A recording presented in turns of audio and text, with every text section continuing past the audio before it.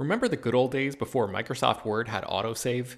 You'd type up some important document and then your computer would freeze and you'd lose hours of work just because you forgot to hit save? Well, that's what it's like going online without ExpressVPN. Every time you're connected to an unencrypted network, whether it's in an airport, a hotel, a cafe, or anywhere, your online data is not secure. Any person on that same network who knows what they're doing can gain access to your personal data. Bank logins, credit card details, passwords, all the stuff you don't want people seeing. Unfortunately, hacking has become much easier than it used to be. People don't even have to be exceptionally skilled to do it, and there's a lot of money to be made by selling your information on the dark web. ExpressVPN stops hackers from stealing your data by creating a secure, encrypted tunnel between your device and the internet. It's incredibly easy to use. Once the app is running, you literally click one button to get protected. And it works on your phone, laptop, tablet, and more, so you can stay protected on the go. I've been using ExpressVPN for a little while now, and I can rest easy knowing my info is safe and secure. I've heard horror stories of people who've been hacked, and it sounds like a massive pain to try to get any resolution in the aftermath, so I am not interested in finding out what that process is like. Secure your online data today by visiting expressvpn.com/film. That's expressvpn.com//film. And you can get an extra 3 months free. expressvpn.com//film. Hello, everyone, and welcome to Slash Film Daily for November 2nd, 2017. On today's show, we're going to be talking about a bunch of news, including a Twilight Zone reboot from Jordan Peele, Shazam casting, The Orville gets a second season, the future of Star Wars films, some theme park news, including Fast and the Furious Supercharged and Pixar Pier in Anaheim, and in the mailbag, we'll be talking about our favorite TV series of the last 5 years. This is Peter Soretta, and joining me on today's podcast is Slash Film writer Chris Evangelista. Hello. And Slash Film managing editor Jacob Hall. Hello, hello. Guys, we have a bunch of news to get to before we get to the mailbag, so should we get to that? But I should mention, last night I saw Justice League, and unfortunately that's all I can say. So yeah, it's very unfortunate for everybody listening. Yeah, that happened. So hopefully at some point I'll be able to talk about that. Peter Shredder, you old braggart, you. Yeah. Well, they said I could say that, so I'm saying it. There. Okay, into the news. This bit of news just hit the wires. Twilight Zone is getting a reboot coming to CBS All Access from Get Out director Jordan Peele. Chris, what do we know about this? All right, so yeah, the story says Jordan Peele is going to be involved with the Twilight Zone reboot, but it also says that Marco Ramirez, who's worked for Daredevil and The Defenders, is actually going to be writing and serving as the showrunner, which is a little disappointing. I was personally, when I saw the news break, I was personally hoping that Jordan Peele would be more involved with the project, but just him being involved at all is good news because he directed, of course, Get Out earlier this year, and that film was both a genre film that also dealt with social issues, which is also pretty much what The Twilight Zone was for years. A lot of people seem to remember it as just this sort of sci-fi horror show, but it had much deeper meanings for a lot of its episodes. So it's a really good match. Yeah, and anthology series seem to be on the rise with Black Mirror. This is coming to CBS All Access. It seems like CBS is putting a lot of money invested in their streaming service. I know neither of you are subscribed, but will Twilight Zone be enough to make you a subscriber for this new streaming service? Yeah, definitely. Yeah, I'm not a huge Star Trek fan, so I didn't join it for that, but I think I would definitely join for this. How about you, Jacob? Man, I grew up watching Twilight Zone reruns on a loop on the Sci-Fi Channel. I've seen every episode several times. This is my jam, and I think that if there was ever a better match between subject matter and artists than Jordan Peele and Twilight Zone, even with a different showrunner involved, I can't think of it. So yeah, if they can get enough stuff like this on at the same time, then yeah, I'll subscribe, but I won't do my plan, which is to subscribe for 1 month, watch everything, and then stop. So CBS, you're on the right track. Just keep it going. You know what CBS needs to do? They need to follow the movie pass model and make a stipulation in there that you can't cancel. Or, I mean, if you cancel, you can't resubscribe for a whole year. That'll teach those customers who want to give them money. Yes. All I was people have been doing that with HBO for years, subscribing for their favorite shows and unsubscribing, and it hasn't hurt them. So maybe learn from people who have some of the biggest shows on television. Yes. Also in the news is some casting for Shazam. They have found a villain in Mark Strong. You wrote this up for the site, Jacob. So tell us more about this villain. Well, I quickly want to start with a joke that you made, Peter, that I really enjoyed, which was about every few years, Mark Strong gets cast in a villain role in a major Hollywood movie. Every few years, that movie disappoints us. So hopefully this won't repeat again. But you know Mark Strong because he was in Kingsman, he was in Sherlock Holmes, he was in Tinker Tailor Soldier Spy, English actor, shaved head, sort of an angular face that's very good for villainous roles, even though he can play warm and gentle and has in the past. But the Hollywood Reporter notes that director David F. Sandberg and Warner Brothers want to make use of his villainous traits in Shazam, where he'll be playing Dr. Sivana. And Dr. Sivana is not a household villain like the Joker or Lex Luthor or the Penguin or the Riddler, or most of the Batman villains even. He is one of Shazam's oldest villains, though. He debuted in 1940. He's a mad scientist. You've seen him before. He's always depicted as this sort of short, skinny, bald guy with big goggles and a white coat with a collar that goes way high up his neck. He sort of invented the classic mad scientist look we've seen in a lot of comic books and a lot of cartoons. But in recent years, in DC Comics, they sort of reinvented him to be a bit more of a tragic figure, a respected scientist who starts dabbling with magic when science can't help him with some serious family problems. I'll leave it at that. And opens the door to all kinds of bad stuff and evil. And so I think that's probably the direction we'll see in this movie. I don't think you cast Mark Strong in a movie being made in 2018 to play Dr. Sivana as he was originally depicted in early old school Golden Age comics. I think we're going to see this sort of tragic figure that he's become. And you can definitely see even Mark Strong looks like how he's drawn now, this sort of handsome, bald, striking doctor who walks into a room and commands everybody's respect, whereas old school Sivana is this shrimpy little dude who is this sort of a cartoon villain who exists just to be evil and do bad things for the sake of bad things. So I think we're going to see this character kind of reinvented and sort of refocused through a modern lens.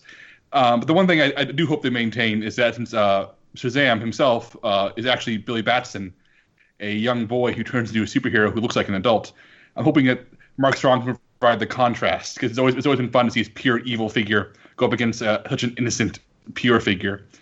So I'm curious if you guys have any opinions on Mark Strong, on Dr. Sivana, or is this all news to you? Because I know Shazam's Rogues Gallery isn't exactly bursting with appeal. I mean, for me, I'm not a big Shazam fan, so this really is news for me. I don't really know much about the character, but Mark Strong getting cast in the villain role, as I said in the Slack channel, is kind of worries me about the project, because I feel like, I've been saying for the longest time, we'll know if the next James Bond movie is bad if Mark Strong is the cast as the villain in it. He's such a good actor, though. It drives me crazy that this happens. Oh, and he's good. He's great in bad movies, but he is just, I don't know. Maybe it's that he's the choice of him as a villain is so obvious and so easy that someone that would make that choice maybe doesn't usually make the best movie.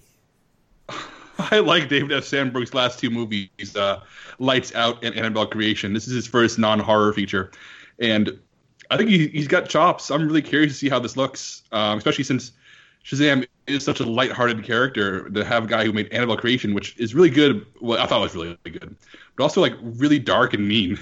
Making this movie such an interesting turn. Chris, do you have any opinions on this?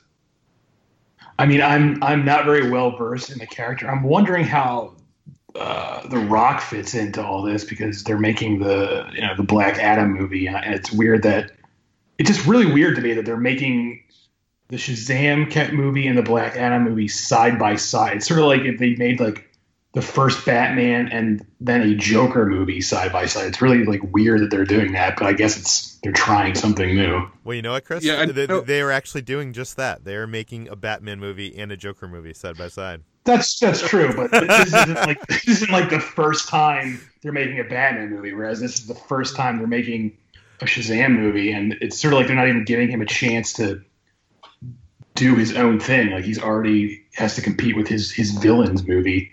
Oh, it's sure. weird because Black Adam is the most famous Shazam villain at this point, and he is more of an anti-hero now. Sort of makes his own way in the DC universe, picks his fights and sides based on whatever's going on in his life at that moment. But it is odd, especially since in recent comics, Dr. Sivana and Black Adam sort of their new origin story is kind of tied together. Dr. Sivana unlocks Black Adam and releases him upon the world again. So I don't think they're going to be in the same movie. But I think it's a missed opportunity not to have Black Adam make his debut in Shazam. At least that's the impression I'm getting from this. But we need to move on because we got a lot of news. Ben Pearson wrote up for the site that Seth MacFarlane's The Orville has been renewed for a second season. Now, I have only seen the first episode of this show, and I was not impressed. It seemed like he wanted to do Star Trek more than he wanted to do a comedy, but it was being marketed as a comedy, and the result was kind of like a poor man's Galaxy Quest, which makes it sound better than it was.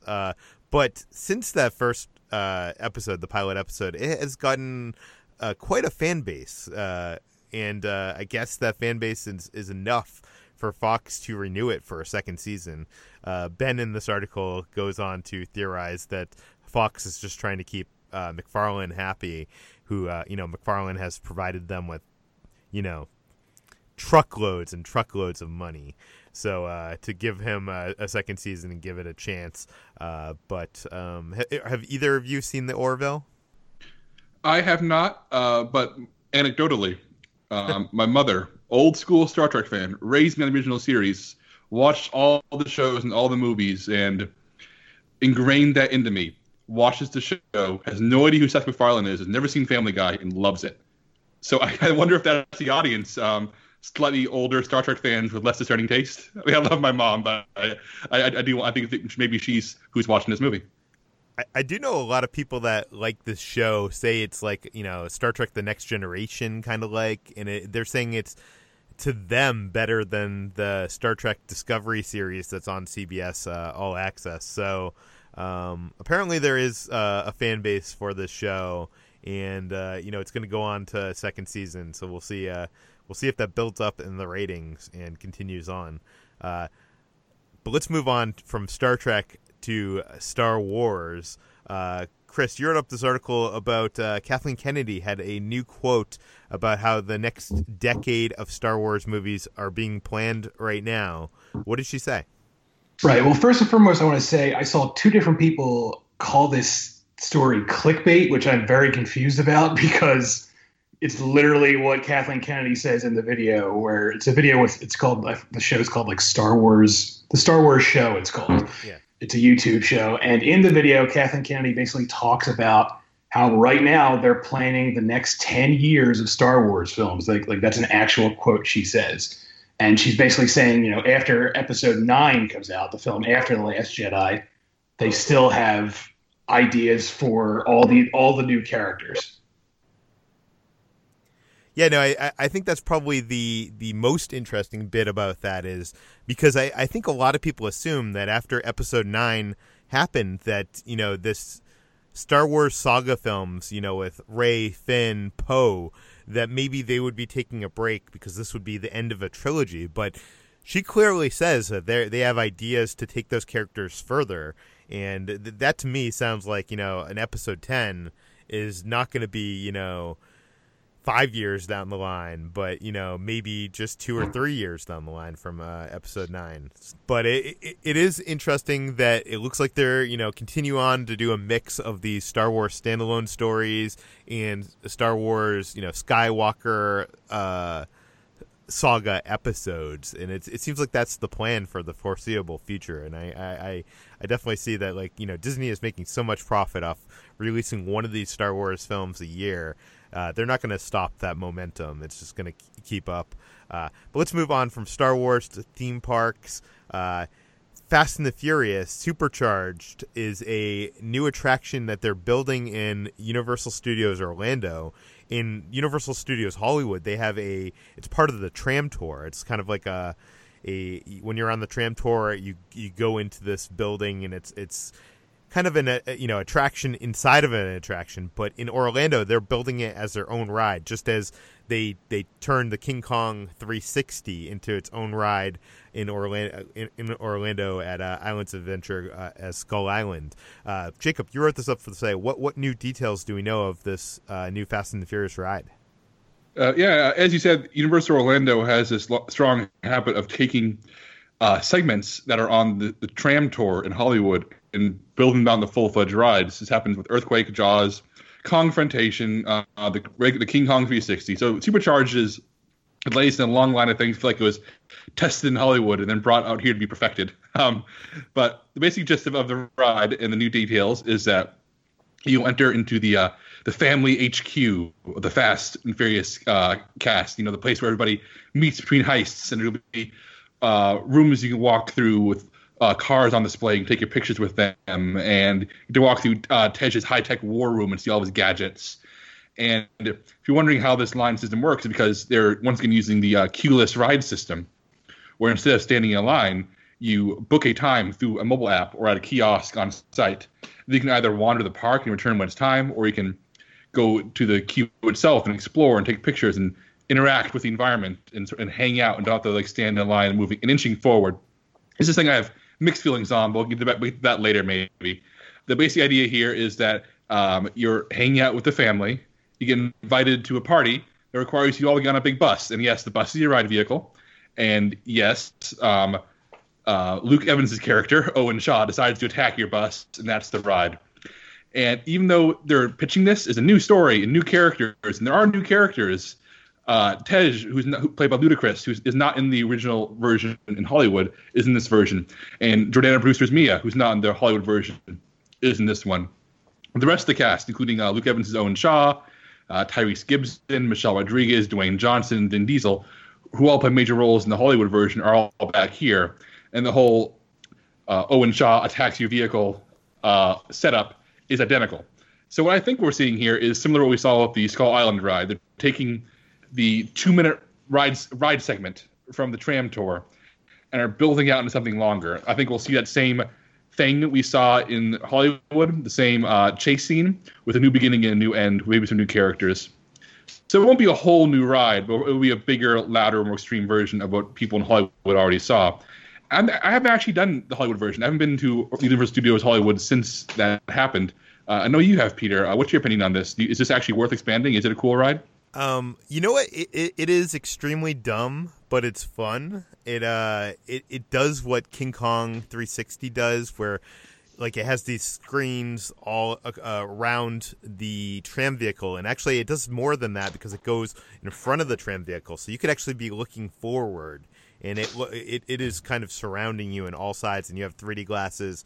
And, it's like one of the most insane action sequences with things that, someone's controlling a crane and someone jumps on the crane thing to get, and I don't know, it's just very ridiculous and everything you expect, want, and hate about the Fast and Furious movies.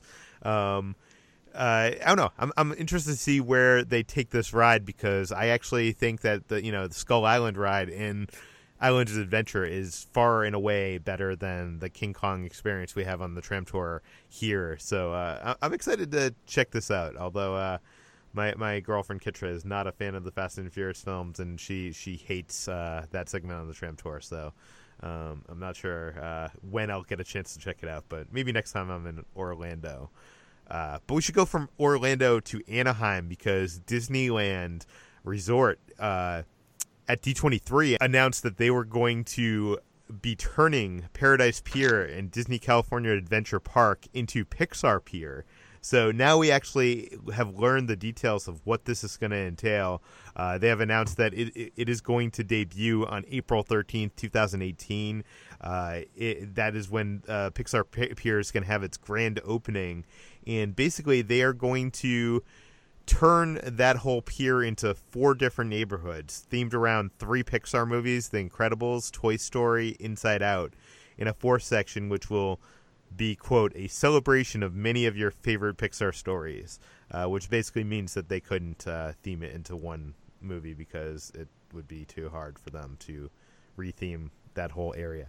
But Yes, so basically, California Screaming, which is one of Disney's best roller coaster rides, is going to be turned into an Incredibles roller coaster called the Incredicoaster, which is a horrible name, but who cares? This California Screaming was always a good ride without a good theme, so I'm excited for that. Toy Story Mania will remain and will be part of the Toy Story Land. Inside Out is going to have a new family-friendly attraction, which they didn't announce, but we think it's going to be a spinner ride, and you can see it kind of in the concept art, which we've posted on slashfilm.com. Mickey's Fun Wheel will remain as Mickey's Fun Wheel because they don't, that is such an iconic, that's almost as much as the castle is iconic to Magic Kingdom and Disneyland, is that Fun Wheel is, iconic to Disney California Adventure Park. But the gondolas on the Fun Wheel will each be themed after characters from all the Pixar movies. And for me, honestly, I know this isn't great for a movie podcast, but for me, the most concerning, disappointing, possibly something that will make me angry announcement of this is that they're turning the Cove Bar, which is possibly the best place to eat and drink in Disneyland Resort, into they're turning Ariel's Grotto in the Cove Bar, and they're going to retheme it into a new lounge and grill that they have not announced the theme for, but it's going to be something Pixar related. Cove Bar famously is like one of the only places in Disneyland Resort where you can actually, has a full bar. You can order, themed cocktails. It's one of the few places that adults can go and hang out and have fun. And I'm just worried that they're going to turn this into, they're going to kidify this, and we're not going to have a place to go to drink something other than the beers that they sell around DCA. But I'm not sure if any of you have been to the Cove Bar that are listening to this, but it was one of those things that many years ago was kind of like the best kept secret at DCA, and in recent years has had every time I've gone has had like a 30 minute to an hour wait to get in there, so it's not so much a secret anymore. I'm hoping that they've expand this space out and make more room for the Cove Bar, but I think that's probably optimistic of me. I have a feeling that they're probably going to ruin it. And that does it for the news. Let's get to the mailbag. Every few days, we like to answer a question from you, the listeners. You can send your questions to the mailbag by sending them to peter@slashfilm.com. Please mention your name and general geographic location, so in case we mention it on the air. Today, Julian from Austin, Texas. By the way, do you know Julian, Jacob? I know a Julian. I do not know if this is the same Julian. So hi, Julian. No matter who you are, hello. Yes. Well, he asks, he or she, I'm not even sure, what are your top 5 TV shows from the past 5 years, including streaming? What about all time? So let's just try to focus on the top 5 TV shows of the past 5 years. We didn't know what that meant, so I think we sat down on that it means a TV show that had the majority of that show happen in the last 5 years.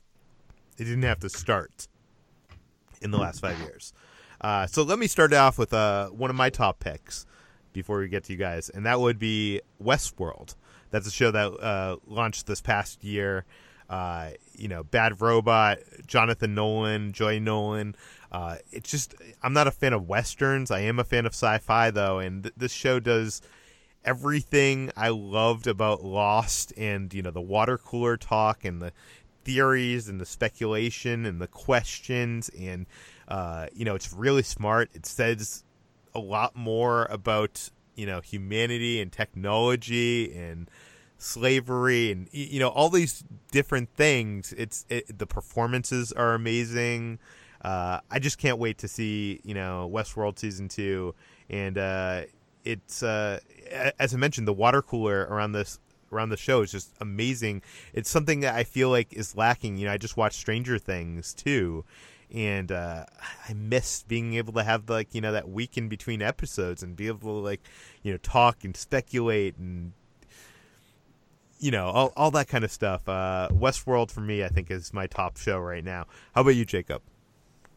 My top show is one I believe I share with both of you on this list, and that is the Breaking Bad spinoff, Better Call Saul, which isn't just a good Breaking Bad spinoff. It may be one of the best prequels I've ever seen. It avoids so many of the pitfalls you normally associate with prequels.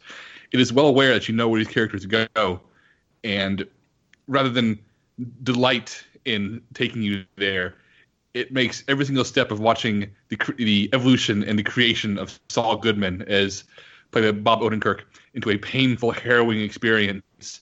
They have broken this character down before our eyes and just tear him apart. And if Breaking Bad was an origin story of a bad person embracing his badness, Better Call Saul is a story of a good guy being so torn apart that he just turns toward nihilism and evil because it's all he has left and the only thing he feels like he can do. And I find watching it to be a physically painful experience. It gives me panic attacks. It upsets me so much, and I can't stop. It's not Breaking Bad in terms of, and that's maybe its greatest trait, is that it doesn't just try to do Breaking Bad again. It is a very different show, and it works in such different emotions and different feelings and different styles. And it really is as remarkable as Breaking Bad ever was, and that is such high praise coming from me, because I think Breaking Bad may be one of the best shows ever made. Yeah, no, it's on my list as well, and I do think it is better than Breaking Bad, which I think a lot of people would disagree. I don't think there is, the fan base isn't there as it was with Breaking Bad. There isn't the water cooler discussion as much as it was with Breaking Bad. But the performances, the characters, everything you said, it's not trying to be Breaking Bad, it's trying to be its own thing. I'm almost a little bit worried that now that we're getting close to the timeline of Breaking Bad, that some of those pitfalls that you were initially worried about might come up. Chris, this was also on your list. What do you have to say about Better Call Saul? Right, yeah. Not to make this like an echo chamber, but I too actually think Better Call Saul is better than Breaking Bad. I didn't think Breaking Bad was bad, but I just like this show more. I'm more interested in these characters. It's just a remarkable TV series. I definitely think it's the best thing that's on right now. And I also agree that I'm really not in a rush to see it catch up to Breaking Bad. Like, I feel like every season it airs, I always see like headlines about people wondering like, when is Walter White going to show up? And I honestly don't really care. If he takes his time getting there, I'm fine with that. I'd rather spend time with these characters. I do think it would be interesting if they could, have a season that takes place during the timeline of Breaking Bad, the series, and shows it from, it's not showing you Walter White's story. It's showing you his story and what was going on that we didn't see. And then, having the last and final season being, us catching up with Jimmy, in the Cinnabon, his post Breaking Bad. Do you know what I mean? Like, I feel like that could be cool or it could be disastrous. What do you think, Jacob? I think that's always what I imagine it would be. I mean, why else are we seeing the flash forwards to Jim McGill post Breaking Bad in black and white, working this sad, pathetic job? And this is not my comparison. I wish it was. Someone said that they would love to see a season that was essentially Rosencrantz and Guildenstern are dead, but with Breaking Bad. And those of you who don't know that play, that is a play by Tom Stoppard about Rosencrantz and Guildenstern, two minor characters in Hamlet, and it follows them on the margins of Hamlet. Well, the main characters, the main story of Hamlet happen in the background, but they have their own personal arcs and personal stories, and we start to understand and feel for them in ways that we never could have in the original play. And it's a really powerful, funny, dark, self-aware piece of storytelling. And I would love to see a season of Better Call Saul where Saul is dealing with problems that are so huge and personal. Meanwhile, all the Breaking Bad stuff is happening just in the background in ways that people who haven't seen Breaking Bad may not even notice. And I think that's the way to approach that. I think that would be the key, to not make it too much about Walter White. And that's just, one of the many things that Saul's dealing with. I think that would be a way to do it. Another show on my list is Fargo, which was not a show I was looking forward to when it was announced. It sounded... Honestly, it sounded like blasphemy. Like it sounded, why are they going to make a TV show out of this, perfect Coen Brothers film? But Noah Hawley is awesome. I love his style. I love his casting. I love his characters. I love if you have not seen the first season of Fargo, well, first of all, make sure you see Fargo the movie first, because there is some connections there. Then go see the first season of Fargo. It to me, I think it's the best season they've done thus far. But the seasons that have come after it have been great. Maybe not as good as that first season with Billy Bob Thornton and what's his name, who is from the Martin Hobbit. Freeman. Martin Freeman, yes. Yes, so that would be my second pick. Jacob, what is your second pick? My second pick is one that I hate to say it. I'm almost embarrassed to say it because its fans are so rotten and make me feel so bad for liking the show. But it's Rick and Morty, Adult Swim's animated sci-fi comedy. And I'm just going to put aside the rabid, ugly fandom who disappointed the show entirely. But I think this is such an incredible science fiction show. The comedy is great. It's funny. I laugh a lot each episode. But if you remove all the jokes, every single story is built on a really sound science fiction concept that I think holds up dramatically. And then add in jokes, add in characters who are not always likable but are interesting, and a willingness to get really ugly in the right ways. It's interesting the show has attracted so many ugly fans and emotionally ugly fans and people who are latching on to the character of Rick, this mad scientist who ruins the lives of his entire family and most of the universe.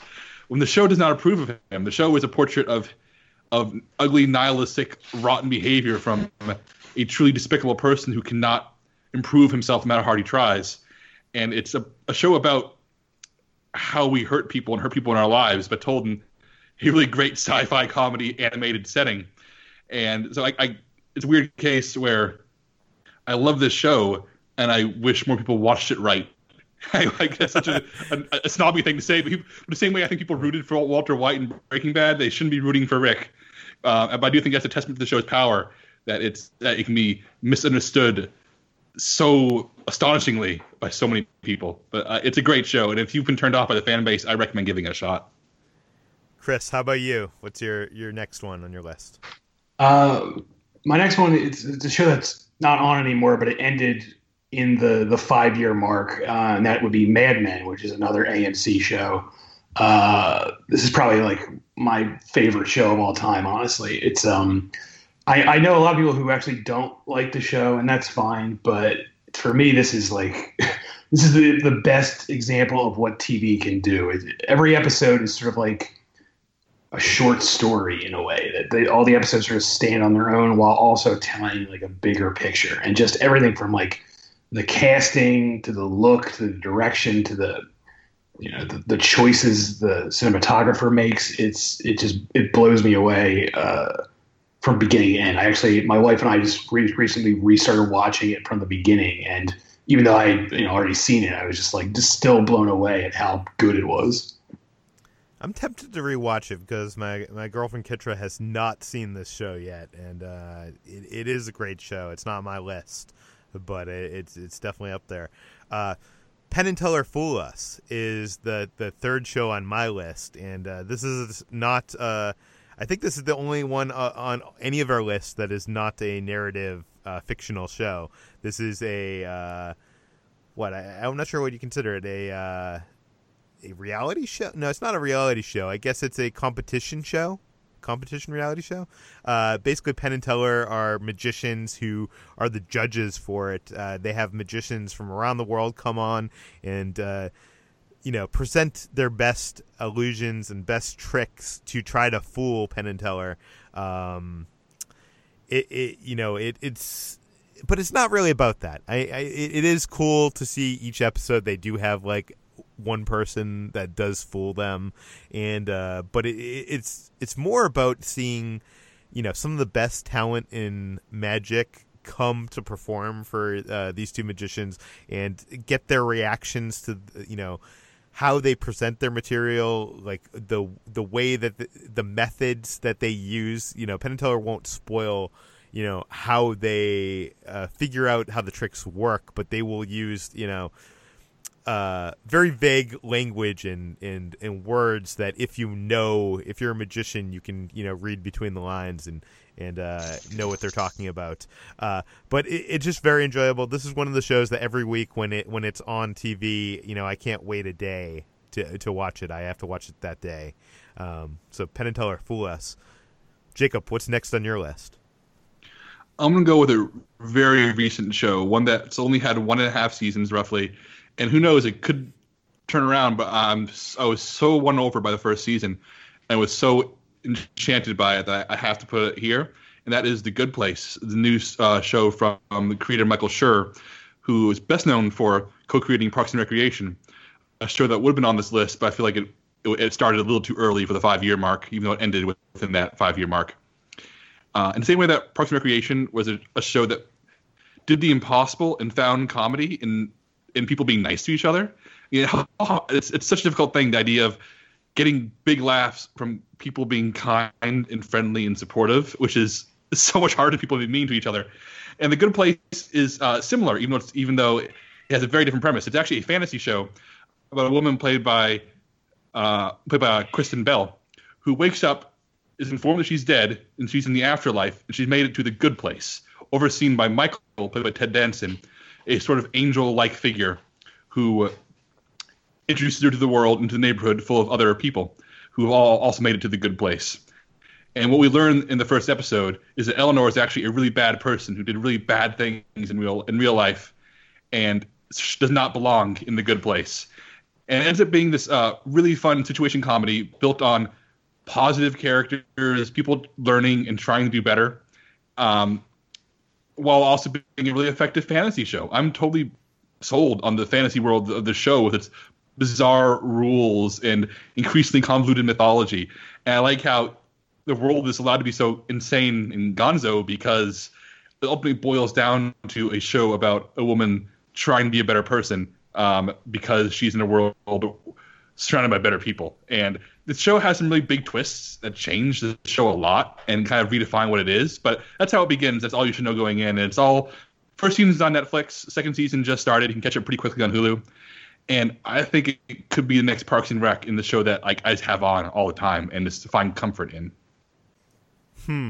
I've only watched the pilot of this show, and I was not as taken for it. But Chris, what is your next choice?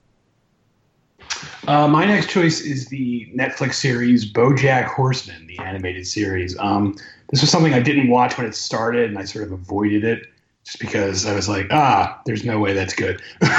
But it turns out it's actually very good. And as someone who's like dealt with like depression his whole life, I've never actually seen a show handle depression as well as this. And the fact that it's a cartoon about anthropomorphic animals makes it kind of strange that this is the show that actually gets depression so well, but it does. And it's a very dark show. It looks like it's going to be light and funny, but it's very dark, but it's still very enjoyable to watch.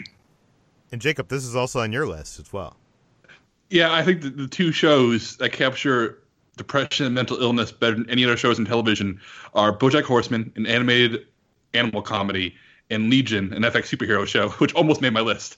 But so it's kind of I like how the show lures you in with Hollywood satire and funny animals, and then punches you in the gut repeatedly several times a season, with episodes that are almost laugh-free but are built on character relationships and emotional turns that were kind of woven in there quietly through comedy, and you didn't see the setup. So when it comes around to knock you down, it hurts in all the right ways. It's the best Netflix show. It's the best original Netflix show they've ever done. Like, all the drama series are not as dramatic. All their comedy series aren't as funny. It is, bar none, the best thing that Netflix has ever put its name on is an original piece of content. Okay, the last show on my list, I really had to think hard what would be the fifth show on my list, and that would be Stranger Things. I really have been sucked into that show. It's tough because, as you might have heard on this podcast, we did a spoiler-filled reaction to the second season. I didn't love the second season. I was quite disappointed by it. But I'm still in. I'm still invested. I still want to see what happens in season 3. I hope that they can do better than what they did in season 1, what was great in my mind. But I might, depending on how that goes, I might have to reevaluate its placement on my TV list. But Stranger Things is just, so much of what I loved from the movies of my childhood, kids in over their heads, in serious danger, the fun, the I don't know. It's just, I've already talked about this at length, I think, on the Stranger Things 2 episodes. You can hear about it there. But Stranger Things 2, or Stranger Things rather, is the last show on my list. Jacob, what's the next one on your list? Last on my list, and I know Chris shares this one as well, so I definitely want to hear his thoughts, is Hannibal, Brian Fuller's remix of sorts of all Thomas Harris's Hannibal Lecter novels, which, of course, were adapted in the movies as well.